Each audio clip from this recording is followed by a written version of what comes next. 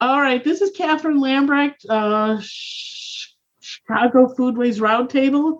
Glad to see you. And our program tonight is again the miracle of Zoom. I'm sorry, I love that thing. So our first speaker is Emily Martin, and I met her vis-a-vis the Oxford Symposium, the virtual Oxford Symposium last summer. And I'm reading through all the different program information, and it's Jane Eddington. That bell name rang a bell, and I was like, oh my God, she's talking about the Chicago Jane Eddington from the Chicago Tribune, like from what, 1900 to 1930.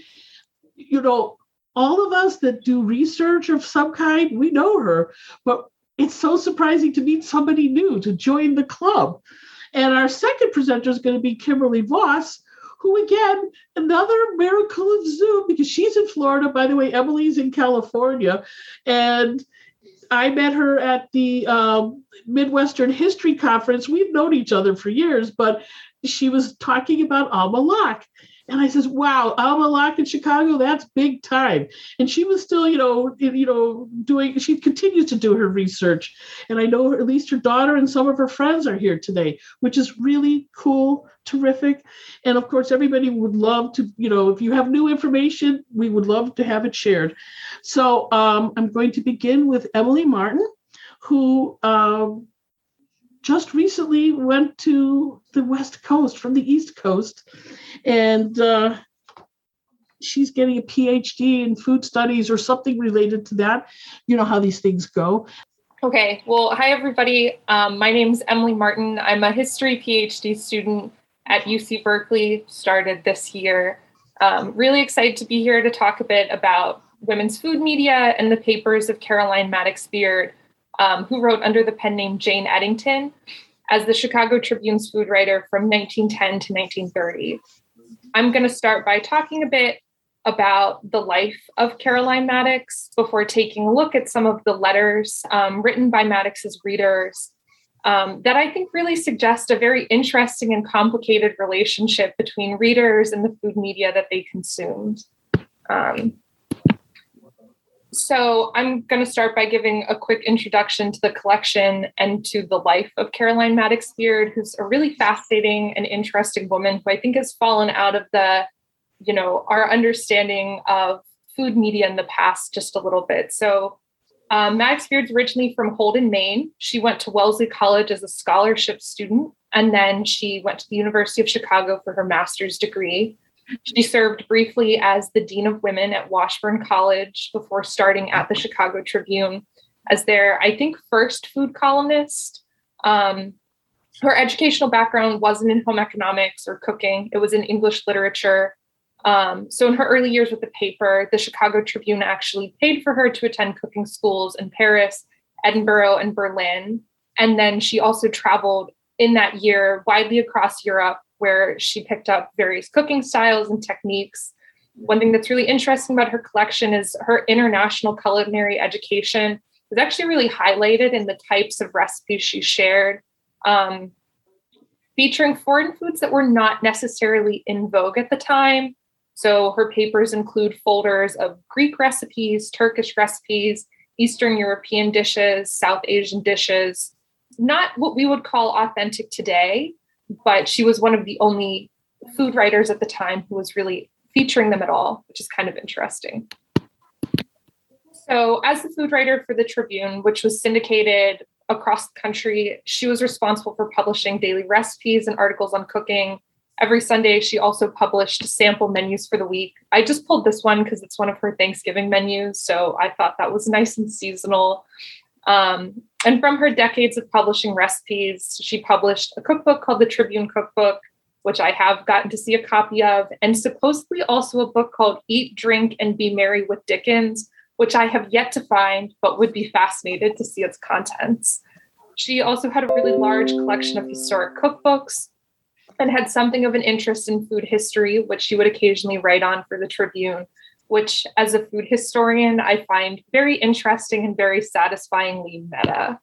Her papers also contain a number of manuscripts for more serious articles. She wrote a biography and a novel, neither of which were ever published. So while her more serious, let's say, literary aspirations were never fully realized, she was seen throughout the region as a culinary authority. She was widely invited to, women's clubs to give talks. She was really seen as something of an expert in her subject. So Wellesley's 1938 President's Report, which notes the receipt of her papers following her death, describes her as being famous in the country and in Europe for her columns on cookery.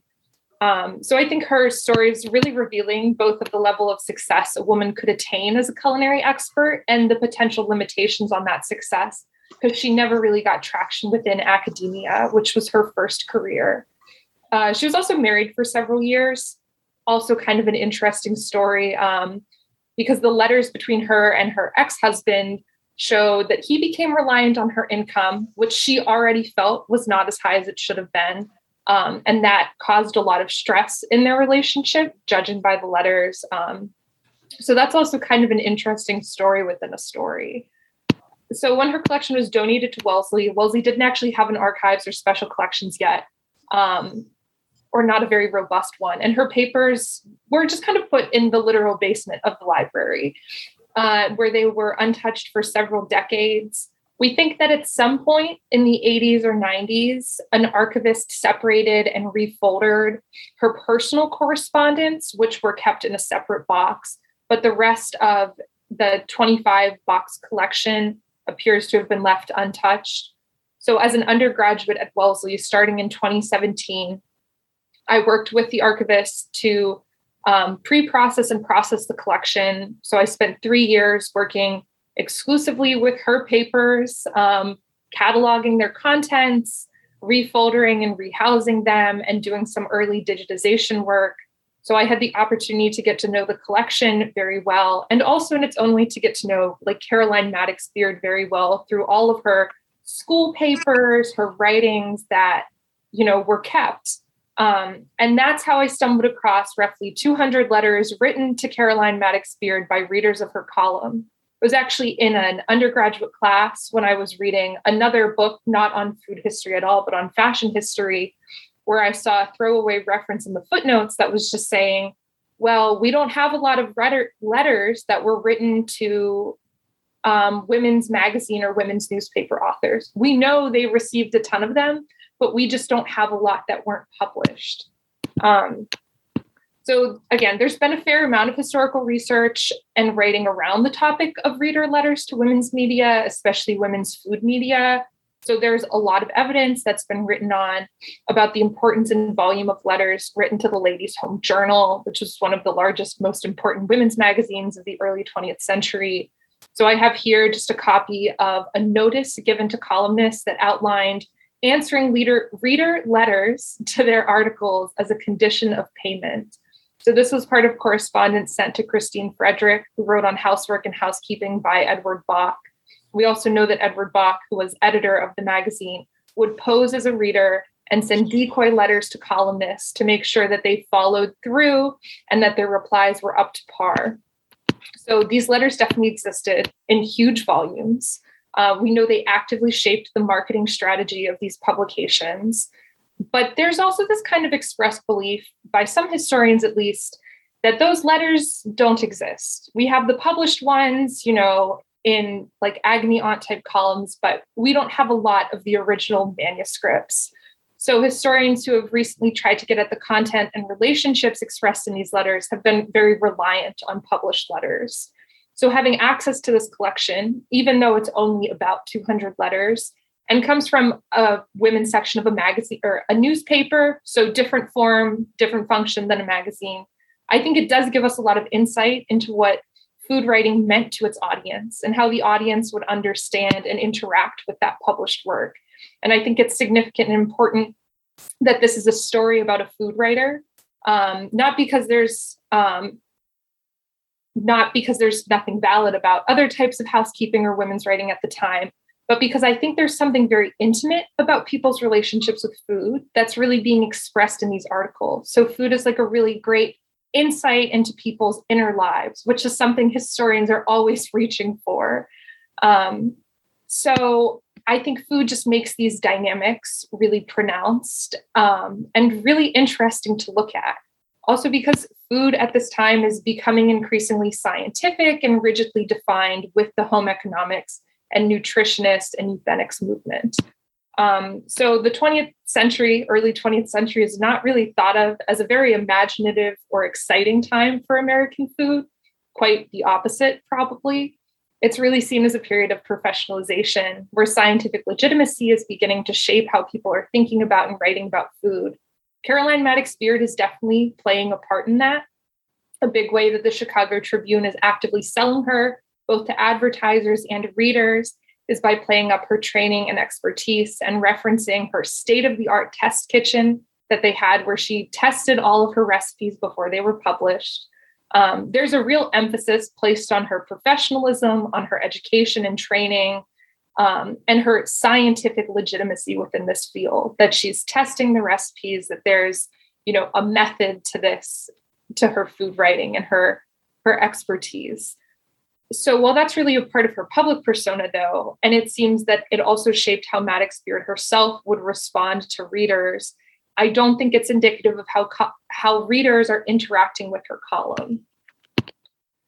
Speaking of published letters, Maddox Beard did publish some letters or excerpts of letters she received from readers in her column, though there was not a separate column where she just addressed letters. These letters, none of which I found in the letters I accessed in her collection, generally do conform to a more deferential way of interacting with her. One April 1925 article on baking powder and cakes, which is not the article I've excerpted here, she writes that practically all letters which come from one of the cities where my articles are read are simply letters of commendation, no request of any sort being made. I can't comment on whether this is true in the aggregate because I only have 200 of likely thousands and thousands of letters. But in the letters I do have, that's not necessarily the case. Many letters were not simply letters of praise. People are critical of her sometimes. Other times they are praising her. They're asking for things. I have here an excerpt from a letter where somebody is just writing their own thoughts on one of her previous columns. So there is a dialogue going on in the published collection as well. But I think it's kind of interesting to just dive in and look at some of the letters, which I've transcribed one. I have a few others. So starting with this letter from Margaret Belknap, which is one of my favorites in the collection. There's so much in this very short letter. So she starts with this very informal address, my dear Miss Eddington. She's writing to her pen name, which suggests she doesn't know Caroline Maddox Beard personally, because she doesn't know there is no such person as Jane Eddington. And she's also recognizing, she's like, I begin so informally because I felt so acquainted with you for so long, though they have no personal relationship. She goes on to ask for advice using goose fat, which was acquired after making a Christmas goose following her recipe, or New Year's goose rather. And then she makes a recommendation of one of her favorite international cookbooks, which she thought might be a nice addition for Beard's own cookbook library. So in the span of 2 very short pages, Belknap is establishing a personal connection, sharing a story of her own culinary success, asking for advice, and also offering a suggestion for Maddox Beard's own library. This letter is fairly typical of others in the collection, though not all of them are this long. Some are longer. Some are just saying, here's 10 cents. I would like a copy of your cookbook. But I think it hits at a couple of the key themes in a lot of the letters. They sought Maddox Beard's advice and saw her as something of a culinary authority, but she was also something of a confidant or friend. She was part of a broader network of people they could reach out to for assistance in the kitchen. Favorite authors like Maddox Beard were potential sources of advice and companionship. So there's a lot more at play than readers just asking her simple questions or offering effusive praise. This is what a scan of the letter looks like. I wanted to show quickly because I like looking at handwritten letters, and I think it adds to the really personal dimension of these artifacts, which, women are writing and sending off to one of their favorite food columnists. And I think that's a very intimate process. Another letter that's revealing of similar qualities, but comes from a totally different subset of her audience, is from Thomas McManus, an 18-year-old boy who discloses to her that his mother passed away several years ago. And as a result of his mother's absence from his life, he says that he looks 5 years older than I am, which I suppose is due to improper nourishment. He hoped that Maddox Beard, as a woman, would understand his situation, as he looks to her as a mother and hopes she will give him advice on what he should be eating.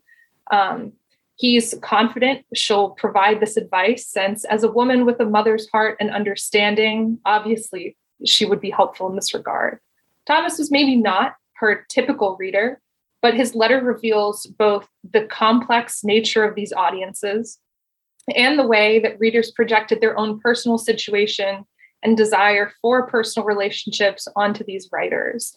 Margaret Belknap saw Maddox Beard as a friend, while Thomas saw her as something of a surrogate mother, but both are placing her in their social circle by sending such intimate and conversational notes. Another letter identified only in her letter as WWR writes, "My grandmother, descended from Pennsylvania Dutch ancestry, taught me to cook when I was not yet 12 years old. Then came school, then years of work, never at home, months at a time without hearing a tea kettle sing, but recipes have always fascinated me, yours especially." She compares the knowledge she receives from Maddox Beard's columns favorably to the more familial education she received from her own grandmother. Belknap, McManus, and WWR all imagined a more intimate and familiar relationship with Jane Eddington that they actually had. But sharing these thoughts, praises of her work, in their letters were part of a broader construction of the relationship between a reader and author.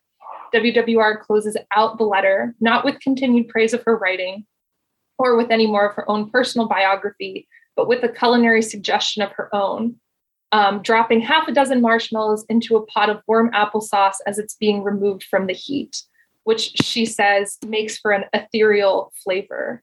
Though I've never heard food described as ethereal, and I'm admittedly not totally sure what that means. But she credits Maddox Beard and her grandmother together with much of her culinary success, but she's not afraid to add her own tried and true recipe suggestion in this piece of correspondence. They helped her become a good cook, but she's also confident in at least some of her cooking skills in their own right. Receiving instruction on cookery from favorite authors doesn't undermine her own achievements or success in the subject. Now, this is my personal favorite letter of the collection. It also comes from a man. I don't know much about him except his name. So again, maybe not her target audience, but he sends her a sketch of an original invention, a fork-knife combo called the salad fork, that he thought Maddox Beard might have some helpful feedback on as he's trying to get a patent on it. I just find this image so funny because it's just this kind of lopsided sketch of like basically a spork. Like this guy invented the spork in like 1924. So this is just like, again, a really interesting and visible way of seeing how people are engaging with this column in not particularly traditional and not particularly expected ways. So I think what we get here is an expression of really like the shared humanity and understanding between Maddox Beard and her readers, which is important because the readers are so often left out of the historic narratives. These women who are writing to Caroline are really laying out their own interests, skills, and passions. I think the basic fact of their participation in this dialogue, of their emotional investment in this dialogue, undermines the idea that women's food media was mostly formulaic or scientific. These letters are really suggesting that women didn't just interact with Maddox Beard's column in that way. They're bringing their entire self, their own interests, tastes, and background to the food media they consume, which as a food historian and avid consumer of food media, I know I'm always bringing my own background to what I read and to how I read it. So I think having sources that really highlight that process are really important for historians of women's food writing in this era. So I think this collection makes the imaginative flair of these readers and their sense of personal expression really prominent in a very interesting and exciting way. So that's what I have. And now I will hand it over to Kimberly Voss to talk about Alma Latch. Alma Latch, it's okay. Yeah, If you didn't know, you wouldn't know. Yeah. Yes, now I do. By the way, you forgot, I'm sorry, not to, but you said that sometimes the editor would mail letters just to make sure they really were responded to. Yes. Yeah. He did do that. I have some of the letters he sent where he's like, you responded so well to the decoy letter I sent to you. But that's in the Ladies' Home Journal. Edward Bach was kind of well known for that. Oh my God. Such pressure. Yeah, really. You've got to keep them on their toes. Well, he has practiced that. So Kimberly, you're ready? Hi, everyone. I have been studying Alma Locke for about 2 years now, and she's just amazing. And I should say that I've been studying food editors since, I guess, about 2012. And so I actually learned about her after I wrote my book. And I do want to thank the Chicago Historians Group for giving me the grant that allowed me to study the food sections. And these women are amazing, but they really don't have any place in journalism history, in food history, frankly, in almost any part of history. And I think it is, again, how we kind of dismiss women's roles and what they do. Because when I was studying this, it was very hard to get anyone to care. And so I thank the Chicago Historians Group very much because I'm from Milwaukee. And so I love the Midwest, but Chicago and Milwaukee have a little bit of a debate in our parts of history. But I do think Chicago is inherently important. I think that Ruth Ellen Church, Alma, looking at, the various Milwaukee women, we have to compete sometimes against Southern historians and historians on the coast. And I do think that that's, I hope, the future of a lot of journalism and food history. Alma Locke, I don't know how she's been forgotten because she was just amazing. She was both understanding about local food history, about international history. She looked at not just being a food journalism person, but she looked at all of the parts that I think if she was in part of food journalism today, she'd be on the Food Network, she'd have a magazine, she'd have a cookbook, she'd do all of that. And I think that's the part that we need to look at when we talk about food history, particularly women in food history, because often women get overlooked. So one of the favorite things I found early on in my research on Alma Locke was this came from when she was the food editor of the Chicago Sun-Times, where she was writing about, which she writes here, 7 candlelight dinners. And the very beginning of that booklet was about how children should help with cooking. And I think that's what is the challenge, I think, when we got rid of home economics, where children no longer learned how to cook. And that's part of her book, and something that, of course, is not part of anything today having to do with children, food, nutrition. And so what I love about Alma's work is the professional and the personal. So Alma did not have a home ec degree, but I would say that her career represented home economics. She was a mom. She was a home cook, but she also had studied about how to be a professional cook, in part because her husband exposed her to great things, but also her experimentation in things. So the professional and the personal was something that women didn't always get credit for at the time, because the idea was that women could only be home cooks. And it was men that studied to work in restaurants or in other culinary professions. And so I absolutely love what Alma was able to do in combining those roles.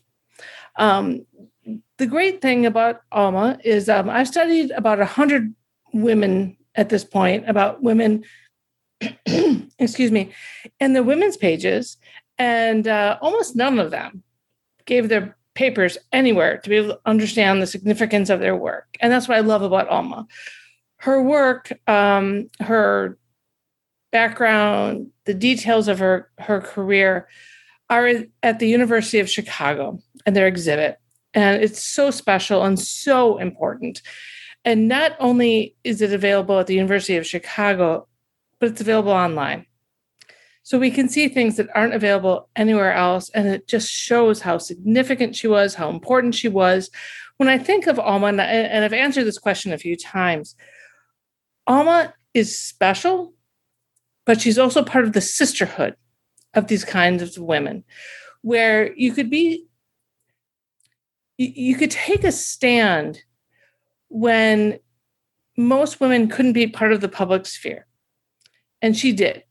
But she did it in a way, as women of her time period could do such things where it wasn't intimidating, wasn't threatening, because women who were part of food mattered, but they didn't have to become part of a sense of the workforce that would bother folks. And often, if you look at women in the workforce, in the middle-class workforce, it was often about librarians, it was about nurses, and it was about teachers. But people didn't pay enough attention, in my opinion, about home ec. And again, her degree wasn't in home ec, but she represented the home ec women. So I love this part of her work that are at Chicago. So this is so rare for me. And I would say I'm probably at over 500 women I've looked at. Very rare, very, very rare is it to see their actual notes, their writing, their work. In fact, almost none of them had children. So it's so happy to know that her daughter and grandson might be here tonight, and my silly son is so excited and proud about this. But to look at this, her work, this doesn't exist in any of the work I've done in 20 years. And I love this idea of the Child's First Cookbook. I have 2 of her 3 children's cookbooks, and I think, boy, we could change our country's food and nutrition if we talked about this more often, right? And this is something that was a big deal, both in cookbooks and in newspapers in the 50s and in the 60s, about teaching children to cook and about how nutrition mattered. And we didn't do this far enough, and it's not there now. We subscribe to the New York Times children's section, which is in print the last Sunday of the month. And they do food, which is great, but children eat more than that. Alma Locke's French cooking, which I love. And it honestly, it's a great, you can find it online for not too much money. But one thing that always irks me is this idea that Alma Locke is the Midwest Julia Child. And as someone who's also from the Midwest, it's fascinating to me that we just gave Julia Child, who, by the way, is amazing, and I've read her papers too. She shouldn't get the whole country, right? I mean, the Midwest is all of ours. And I think, too, not often enough do we give credit to the Midwest.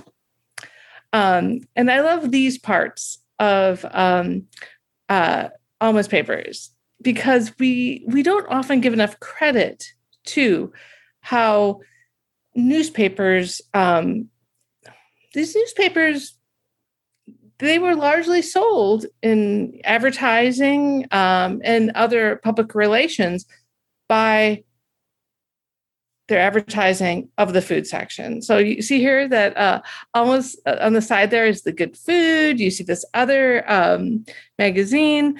I have studied these women, and during Thanksgiving, which of course, as you would imagine, is the biggest food section of the year, the Chicago Tribune, which I just know a little bit more, the Chicago Tribune, they would have 200 pages. The LA Times, $1 million in food advertising. These women that did all of this, the money they made didn't go back to their sections. It went back to the rest of the newspapers. So the things that they did, they've been overlooked, they've been marginalized, no one cared, but they made a difference. In fact, at the LA Times, at Thanksgiving, their $1 million section made sure that sports got enough advertising for their photography, right? Which we don't give any credit to, but that was a thing that they did. Alma, I don't mean to talk too long, but Alma, she was an entrepreneur. So she created her own almanac. If you think about Rachel Ray or others, she did everything. She found a way to take her expertise in food in other places. And that happened consistently, what she did, more than others, but others did too. And I don't think we give enough women in food business that kind of credit. She was a consultant for the Pump Room. And if you've ever been in Chicago in her time period, she came up with great meals, great parts of her restaurant, did amazing things. It was special. And I don't think women got the credit for that. They often get overlooked, right, in that way. And I don't want to finish anything about her without talking about the fact that she was such an entrepreneur with her inventions. So if you look on the far right here, that was her patent for creating the curly dog cutting board. And if you've had children, I mean, hot dogs are like it, right? That's a whole thing. And she was just really, truly an innovator, an amazing person with, if I had to really think about it, she probably had 8 careers within food. And these women, I think, largely got overlooked in many ways because they were part of the women's pages. And in someone who's looked at journalism history for a long time, these women don't matter. You can look at journalism history for 20 plus years and they're not part of anything. And I think it's because newspapers are embarrassed because they didn't pay attention to women's pages, because they marginalized them, because they didn't seem to matter, but they mattered to the readers. And I think one thing that's very special about Alma is that she could write in her own name. And I say that because Ruth Ellen Church, who would have been her colleague at the Chicago Tribune, spent decades not being able to write in her own name. And I mention that because if you're a journalist and you publish your stuff, there's nothing better than seeing your byline in your own name. And that's something that Ruth Ellen Church didn't see for decades. And so I'm so happy to talk today. And I really hope that we keep talking about women in journalism, in food journalism in particular, particularly in the 40s, the 50s, the 60s, because they're kind of lost by the time we get to the 70s. So thank you. Okay. So the plan is we could put questions. We'll have Kimberly. Sorry, I'm having a brain fart. Yeah, I know, it's so embarrassing. We will have the two ladies answer the questions together because sometimes, and I know they're the persons that they're talking about are 1.5 generations apart, maybe even 2 generations apart, but there's a lot of overlap. And I know there's also friends and family from Alma Locke.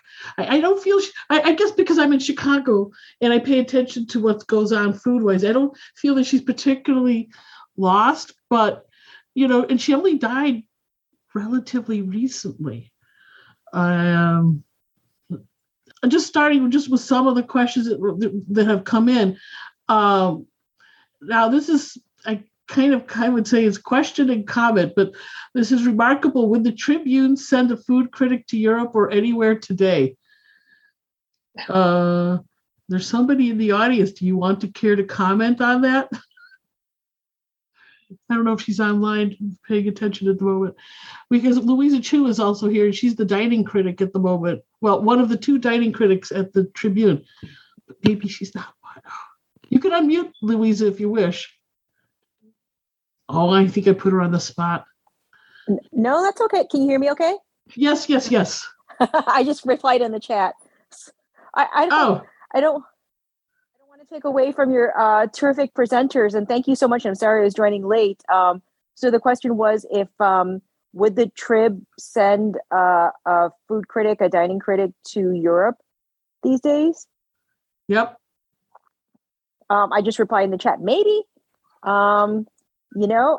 If the story merited it, we recently had, other journalists from the Trib travel. I recently did a short trip in the Midwest, but if the story merited it, it's possible.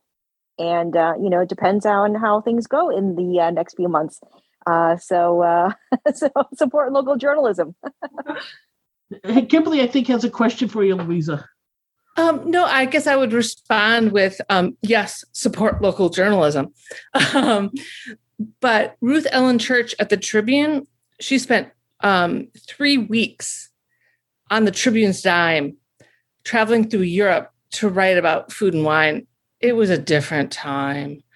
I mean, it would be great if we could do it today, but 3 weeks, no questions asked, for everything that was done. It was really different. When you look at what the women did there, and I can, again, speak more to the Tribune than I can to the Sun-Times, money was no object. It was a different time. You could do things, you could write about things. What Ruth Ellen Church did for 3 full weeks in Europe, I don't know how you'd repeat that today, but it's fun to read about. Yeah, and Caroline was there for over a year. She was writing columns consistently through that time, but she was traveling across Europe for over a year on the Tribune's dime.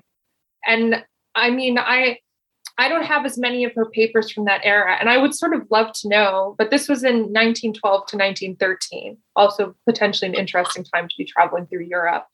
But yeah, I mean, they just let her do that. And they then spent the next 2 decades of her career promoting the fact that she got to do that. So clearly you should read her food columns, because who's better educated than a woman who spent, a full year traveling across Europe, learning the best in cooking from various cooking schools and then from, local communities as well. And I would also say that the Tribune, I wrote my book in 2014. I've written several things about Ruth Ellen Church, and no one has ever written about that in the Tribune. And by the way, I wrote for the Tribune a while back. I have written about many women who are food editors, and no one has ever written about my book who was a male editor. There was a male editor at the time. Never once has a male editor ever written about the women that I wrote about, which is now coming up on nearly a decade. Wow. We have a few comments, by the way, from Carol Haddix, who's a retired Chicago Tribune editor. And Carol, if you wish to unmute and talk that yourself, that's fine. But I'll read your comments. And she goes, response to, the sending of a correspondent to Europe. She goes, no way. But she says, though foreign correspondents could write great food stories for the Trib. She also pointed out that Ruth Ellen Church was one of the first women to write about wine. Kimberly, you're on mute. Sorry. Yes. In fact, even the New York Times gave Ruth Ellen Church that credit upon her death, that she was the first one. And I've been working on that for a bit. And that was something that she did when she went to Europe. And she also was one of the first people to write about wine in California. Because, it took a long time for American wine to be anything. But Ruth Ellen Church was truly a special, special person. And remember, she was Mary Mead for half her career. Mm-hmm. She didn't even have a name, right? And I've written about her papers at Iowa State, where she did home ec journalism. And part of course, the sadness was that she was murdered in her own home. So she didn't have, kind of the after retirement to talk about things. But Ruth Ellen Church was great, not just for her food writing. And she really was amazing, because you have to remember that the national food meetings came to Chicago once every 3 years. So Ruth Ellen Church wrote about that. But yeah, she was the first wine editor. And if you read her stuff, it really is teaching people about wine, like that some wine should be cold, some shouldn't. Like it really was something at a time period in America. If you think about Mad Men era, people weren't drinking wine. They were so excited to have vodka that it really was a different time. Mm-hmm. Okay, so here's a question. Did either researcher look into the career of Elizabeth Ronell, born 1905, died in 1955, who was the food writer reporter at the Chicago Sun-Times? Well, it was Chicago Sun-Times, and Chicago Tribune in the period of 1942 to 1955. She wrote one of the earliest Chicago restaurant review columns in the Chicago Sun in the early 1940s called Food for Fun. I don't know of her, but that's not surprising because I don't know everything. I assume Catherine knew everything. No, but if somebody here has some knowledge about her, that would be great. I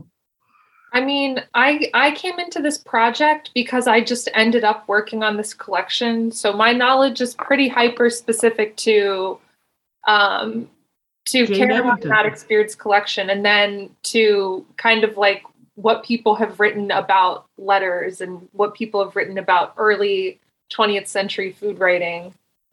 Surprisingly, not a lot. Do you envision, Emily, that you might write a book about Jane Eddington? I have no idea. I don't know what my dissertation will be on. Ask me okay. Years. I want to keep working on this project, though. I think it's an important project. I think there's so much you can say about it, but I have no idea what direction it's going to take right now. Maybe a book, maybe a dissertation, maybe not. I know we all have, you know what, there's only so much time. Yeah. Mm-hmm. You have to prioritize. Now, somebody, Margot commented, she goes, my great uncle Chalmers Pencoast was paid by a Chicago newspaper to explore American West circa 1910. And he sent articles back to the paper. So he wasn't just exploring Europe, he was exploring this country. And Veronica Hink said, with so many people cooking at home, it's really sad that these food sections we need these food sections, even though we don't really have them. But I think the internet is just so loaded with information. I mean, just YouTube. You don't know a technique? You find that technique on YouTube. You see somebody does it one way and somebody else does it another way. I know there's friends and family. Do you want to make any comments related to Alma? Somebody be brave. We're not going to bite. You can unmute yourself. I think I see someone gesturing to the... Oh, I'm sorry. Am I missing? Do you see the... Hi. Sandra, this is Sandy Erlinghaus. I'm good. Well, there are a lot of things I could say, but I think I'll just confine myself to one thing. When you were talking about the issue with pseudonyms, maybe not too many people knew that Alma also wrote under the name of Terry Hunter. And Terry Hunter was the Chicago Sun-Times roving name, not a real person, who went around to restaurants and tried them out. And when I was in college, I would go with my mother. And she took me to various openings. She took me to Second City, which was earlier. They said, who's going to take a child to Second City? No newspaper one was going to do that. So Terry Hunter was a secret person. And I would go, and then word would get around with the restaurants. She would announce when she left that she was Terry Hunter and she was going to be writing about them. And everybody got much nicer to us than they had been before, not surprisingly. Well, not everyone. And then word would get around that Terry Hunter was really Alma Locke and that she was traveling with her daughter.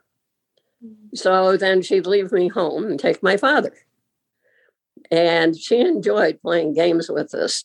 So she took me. Sometimes she took me and one of my kid friends. She took my father along. She took my father and one of his colleagues. Sometimes she went alone. And nobody ever knew how Terry Hunter was going to show up. So she had fun with her alternate name. Sandy, I have a question for you. Yes. Your mom was writing a Chinese cookbook at the end of her life. Yes. Is there any chance that that book will see the light of day?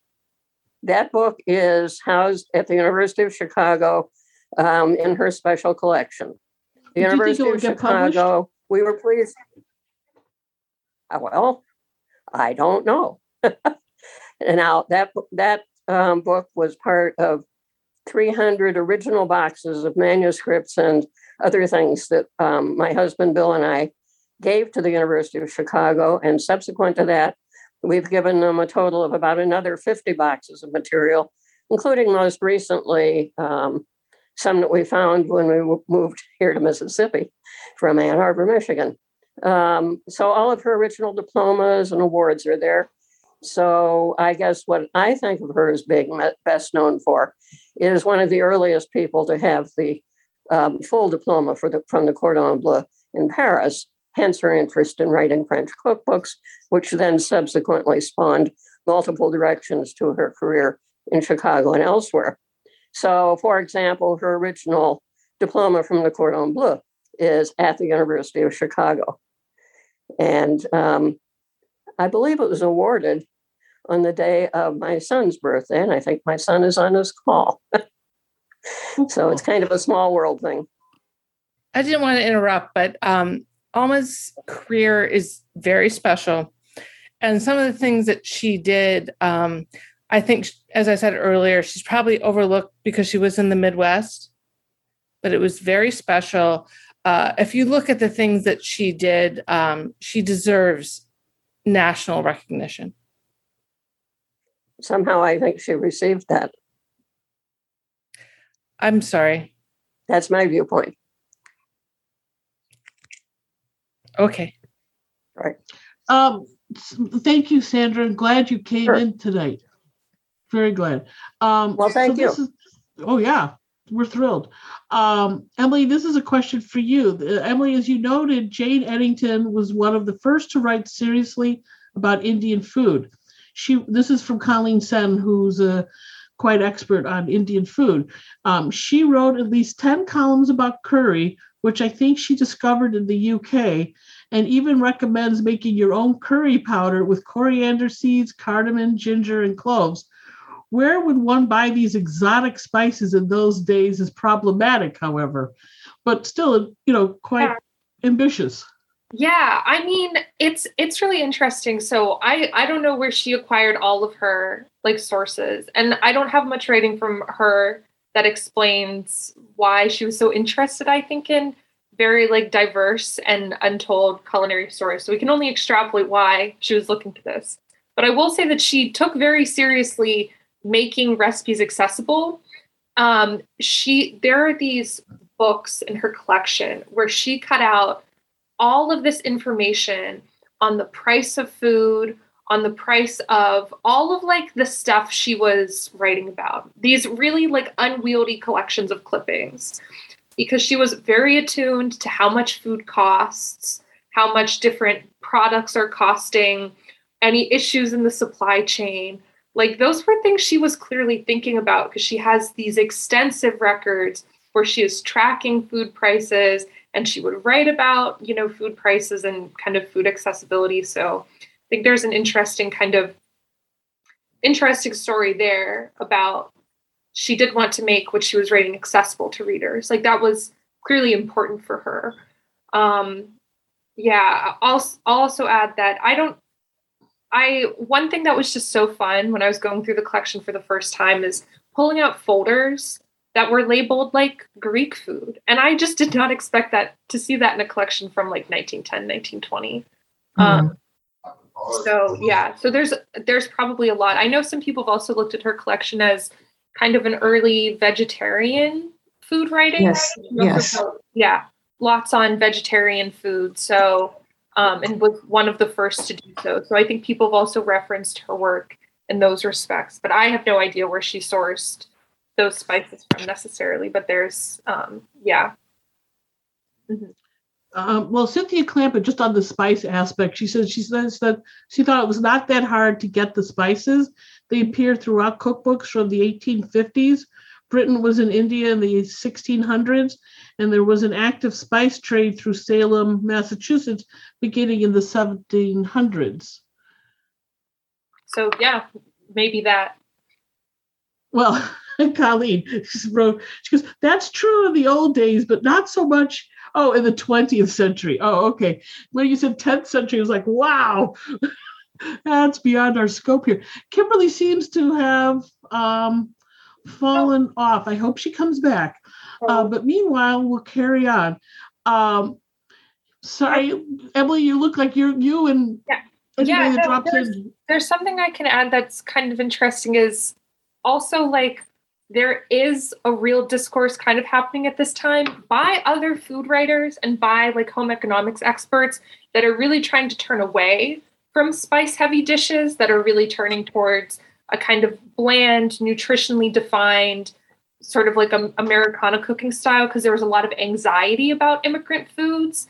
Helen Zoe Veit's book, Modern Food, Moral Food, which is like a favorite food history piece of mine, kind of talks a lot about this sort of bipolar impulse in American food, that it's both super interested in kind of new exotic food, but that most of the women who are kind of at the top of like the food chain, who are the home economics experts and food writers, are really trying to make a point of like, we don't want to be talking about immigrant food. We want to be Americanizing. We want that project.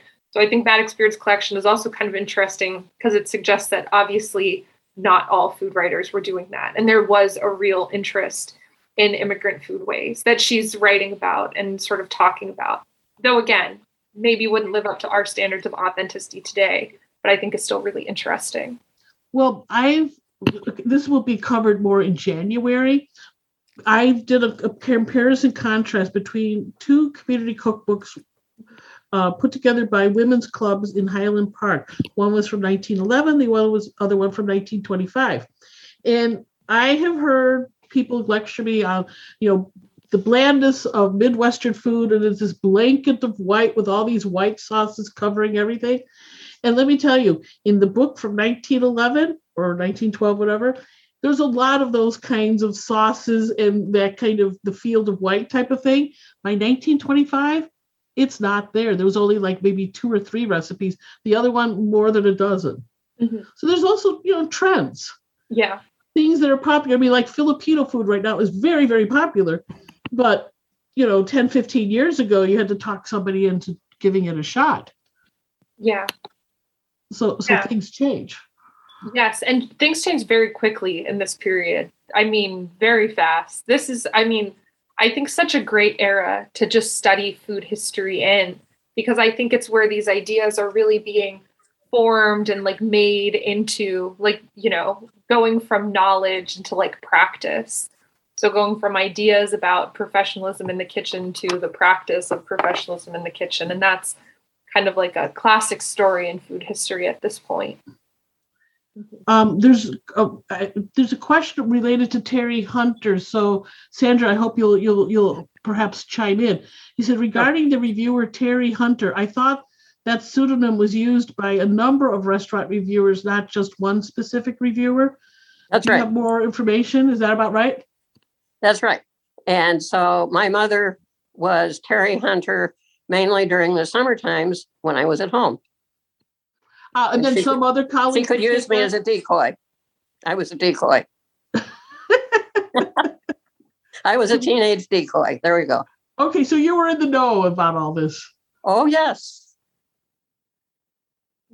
I've gone on a few restaurant reviews where, it wasn't my job, it was their job. And I remember going to one where the waitress said, "Oh, please hold on to your fork for dessert." And I went, "Oh, no, this is going to be in the review." And sure enough, it was. I didn't even mention it. I just made a mental note. Now, here's a question. I'm sorry, whatever happened to Kimberly? Maybe she had a problem. She goes, "Both Emily and Kimberly have illustrated how Jane and Emily connected personally with their readers and helped to elevate culture during their day. Not to diss any particular medium, but I was listening yesterday to a radio program that I'll relabel as a few things not very well considered." Can't imagine what he's talking about or her. And I'm wondering how we can change the nature of public discourse today to help people open their eyes, adopt higher aspirations, and strive for innovative outcomes. I mean, I don't know. Since the pandemic, I've been cooking every damn day. Yeah, it's a big question. I love food history as like a field. I think food history really allows us to like access like kind of like the intimacy of people's lives in like a really important and meaningful way. I'm kind of a believer, though I'm not sure how much this always holds up, that studying history and studying food history is a really valuable way of building empathy and understanding and really getting into the nuances of people's lives and understanding how people find value and meaning, even in like, oppressive circumstances, let's say. So yeah, I think paying attention to those stories and really engaging with them meaningfully and teaching them, talking about them, I like to believe that helps strive towards innovative outcomes or helps people adopt higher aspirations by recognizing how people have created change in the past and found change in their own life, and made meaningful impacts on their loved ones and their communities. Like, I think that's like, to me, that's the point of doing history, is understanding how people have had really important and meaningful relationships with others that have been transformative for themselves and their communities. And understanding that we can do these things too, right? We can engage in these same discourses. Like, though that power has never left us. And what a better medium to study that through food, which we're all engaging with on a constant basis, whether we think about it or not. Might as well pay closer attention. And understand all of the potential it has in it. But I think this is also a particularly optimistic, way of thinking about it. But there's a reason I'm doing a PhD in history, I guess. Yes, you are. By the way, Sandra, this might be kind of a question. So as Terry Hunter, sorry, we're back to Terry Hunter. Okay. What we have here is a gentleman who's a pizza historian. And so we're being helpful to him. As Terry Hunter, April 1954, Sun-Times, any ideas who it might have been? It was an important early review of Pizzeria Uno. I don't even know. No, because I did not go with Terry Hunter anywhere until I graduated from high school, and that was in 1960. So no, okay. I have no idea. So that was somebody else in the paper. Somebody else, yeah. Right. And he also did point out, because he was the one that asked about Elizabeth Rennell's. She wrote the first review of the pizzeria at 29 East Ohio Street on December 19th, 1943. The pizzeria that eventually was named Pizzeria Uno. So many of the earliest details on Chicago pizzeria history would have been lost if the Rennells had not written about them in the early 1940s. That happens. So anyway, so your interest in all this was because this was like a project. Jane Eddington became your project just out of a total coincidence. Like I needed a work study job and I was a history major and the archives was hiring someone. And I said, yeah, I do food history. And they were like, that's so funny. We have this collection that was given to us in 1938 that we've never processed. It's our oldest unprocessed collection. Do you want to look at it? And I was like, yeah, sure. And it was always fun to work on. Like I always enjoyed it, but it took me until my junior year to realize how significant the collection was and to realize how much was there that you could say about it. And that sort of like flipped the switch where I was like, oh, we don't have these sources for a lot of other food writers. And we definitely don't have them for food writers from this era. We have more documentation starting in the post-World War II period. So I realized how unique and special everything I had of hers was. And I was like, okay, there's a lot to do here. I mean, I'm still interested to see if I can find any similar collections. I think there's a bigger story here that's not just about her, but is about other food writers, about women's magazines, and about what people were writing to them. But I'm having trouble finding similar collections of letters. So we'll see how the project develops, and it will really be dependent on, how stuff like this has been preserved elsewhere, what kind of archives I have access to.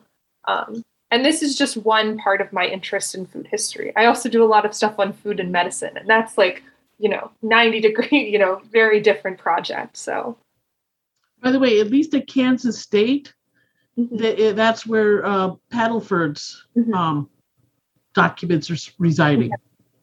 Yeah.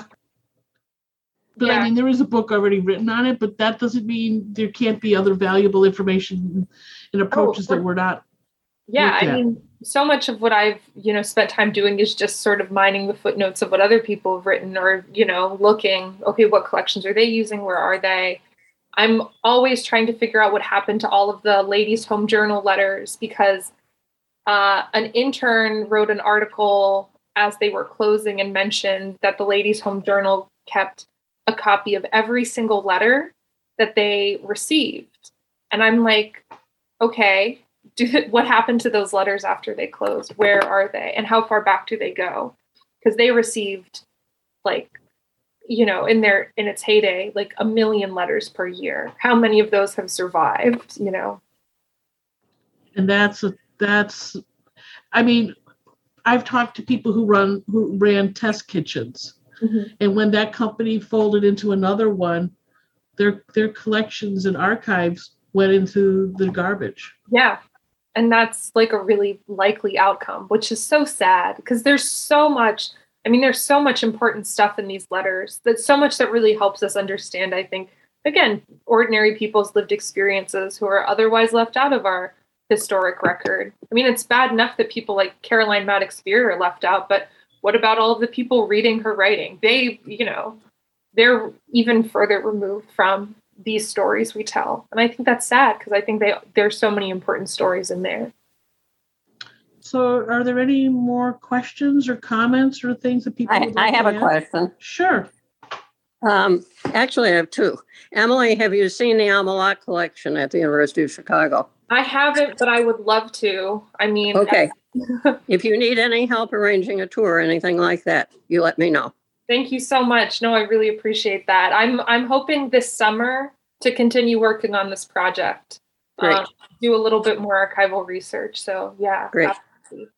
Then my other question is completely different. In my one part of my life, I'm a university professor and I have PhD students myself. Mm-hmm. But not in history. I'm a geographer. Okay. But one of the things we have students do is field work or lab work of some kind that supports the theoretical component of their curriculum. Mm-hmm. And I wondered if you did any field work in association with your food history. Like I could imagine studying the evolution of chicken a la king from who knows when, 1900 through to 1950, and then how maybe it got transformed. And so do you actually cook dishes from these old materials that you find and see how they've really changed over time with your taste buds. Well, do you do that? I have done that, but in a slightly different context. So as an undergraduate, I was also a classics major. So even though I'm a US historian, I love ancient history. And I actually got funding to study ancient Roman wild boar recipes and ancient Roman wild boar, with like fish sauce and red wine and like roast it, like build a fire, and it was just so fun. Like I go back and forth on like, I don't know if I could ever publish that, but it's like, what a great way to get people to really materially engage with what you're talking about, especially in like an ancient context when I think it's really hard to like get into that sensory world. Being able to be like, I'm going to talk about representations of wild boar and Roman satire. While I talk about this, you can enjoy this roasted wild boar I made. Like, it's just very fun. So I actually love doing stuff like that. I've done it more for my ancient history work because a lot of what I do in US history focuses more on kind of like theoretical knowledge about food, or like food is like the frame. But I don't always go as heavily into like the materiality of it. But when I do ancient history stuff, I am very deep in the materiality of it. So I've gotten to do stuff like that there. So that was one of my favorite projects I've worked on, just because like, and now all of my friends from undergrad know me as like the girl who does wild boar stuff. And I have to explain to them that's not what my PhD is in. That's not what I really do, but it was a really fun project. That's great. I'll look forward to reading an article you write about, comparing the evolution of cooking and eating wild boar, beef, and whatever. Yes. X in a different time or some scholarly name. Yeah. Always cool to do the ancient world too, because it's such a different world. So it's nice to just study history for history's sake instead of like, especially when you do recent US history, there's lots of like political questions that are wrapped up in it. But sometimes when you do ancient wild boar, you're just like, no, this is actually just about ancient wild boar. Like, that's it. Like, there's nothing deep here. It's just kind of a cool thing to talk about. So, yeah. Fascinating. Yeah. Mm-hmm. Since you're in California, you may want to get acquainted with Ken Abala, because he does that kind of thing quite often, testing out ancient recipes and seeing what happens. He's up at the University of the Pacific. Yeah. Mm-hmm. Yeah, I've read a bunch of his stuff. He was like part of how I got introduced to food studies as a field. Oh, he'll be thrilled to know. Mm-hmm. Emily, some 17th century foods are being republished. Oh, there's I feel like medieval cooking is actually really coming in vogue. I'm going to like out myself as being like a Gen Z person, because on TikTok, there's a lot of popular video creators who make TikTok videos of them making like medieval food recipes or ancient, or like that's like popular. There's a market for that. There's people who are getting like hundreds of thousands of views of them cooking crazy recipes. There's also some that are, there's one guy who makes like 1950s recipes and he's like, these sound terrible. And then he's shocked that they turn out well. And I'm just like, people were not actually eating garbage. Like, it's this weird, weird disconnect. But there's people who are talking like, we're talking about it, doing it, and then I think really introducing it to my generation, let's say. Mm-hmm. Or people who are grossed out by Jell-O, and then but if you call it aspic, it's been in the cuisine forever. It's funny. It's there's one, it's like a chocolate mayo cake. And this guy who makes these videos, he has kind of like a very funny, like, way that he does them. He's like, a mayo cake, that sounds terrible. And I'm sitting here watching this video and I'm kind of frustrated because I'm like, mayo is just egg and oil. Like it's, but I think people have such a negative opinion of American food sometimes, especially American food from the 20th century, that they forget that actually people did also like enjoy eating this stuff. Like, again, it's not coming out of nowhere. Like, this is coming out of a specific environment and it's not all bad. I mean, my family's from Pittsburgh, so we have lots of family recipes that are just like, we have our Jell-O salads, ham loaf. which sounds terrible, but is delicious. Okay. I have friends from Italy and Spain, and I keep trying to get them to try my favorite casserole, and they're just so weirded out by the concept of a casserole, but I'll get them. My first encounter with people, okay, so Europeans every summer. I had a lot of European guests, and I began to notice when the slow food trend began, because I had people with lists of foods they weren't going to eat. I show up wherever I'm supposed to go with a list of stuff I want to try. They had, I don't want fizzy drinks. I don't want yellow cheese.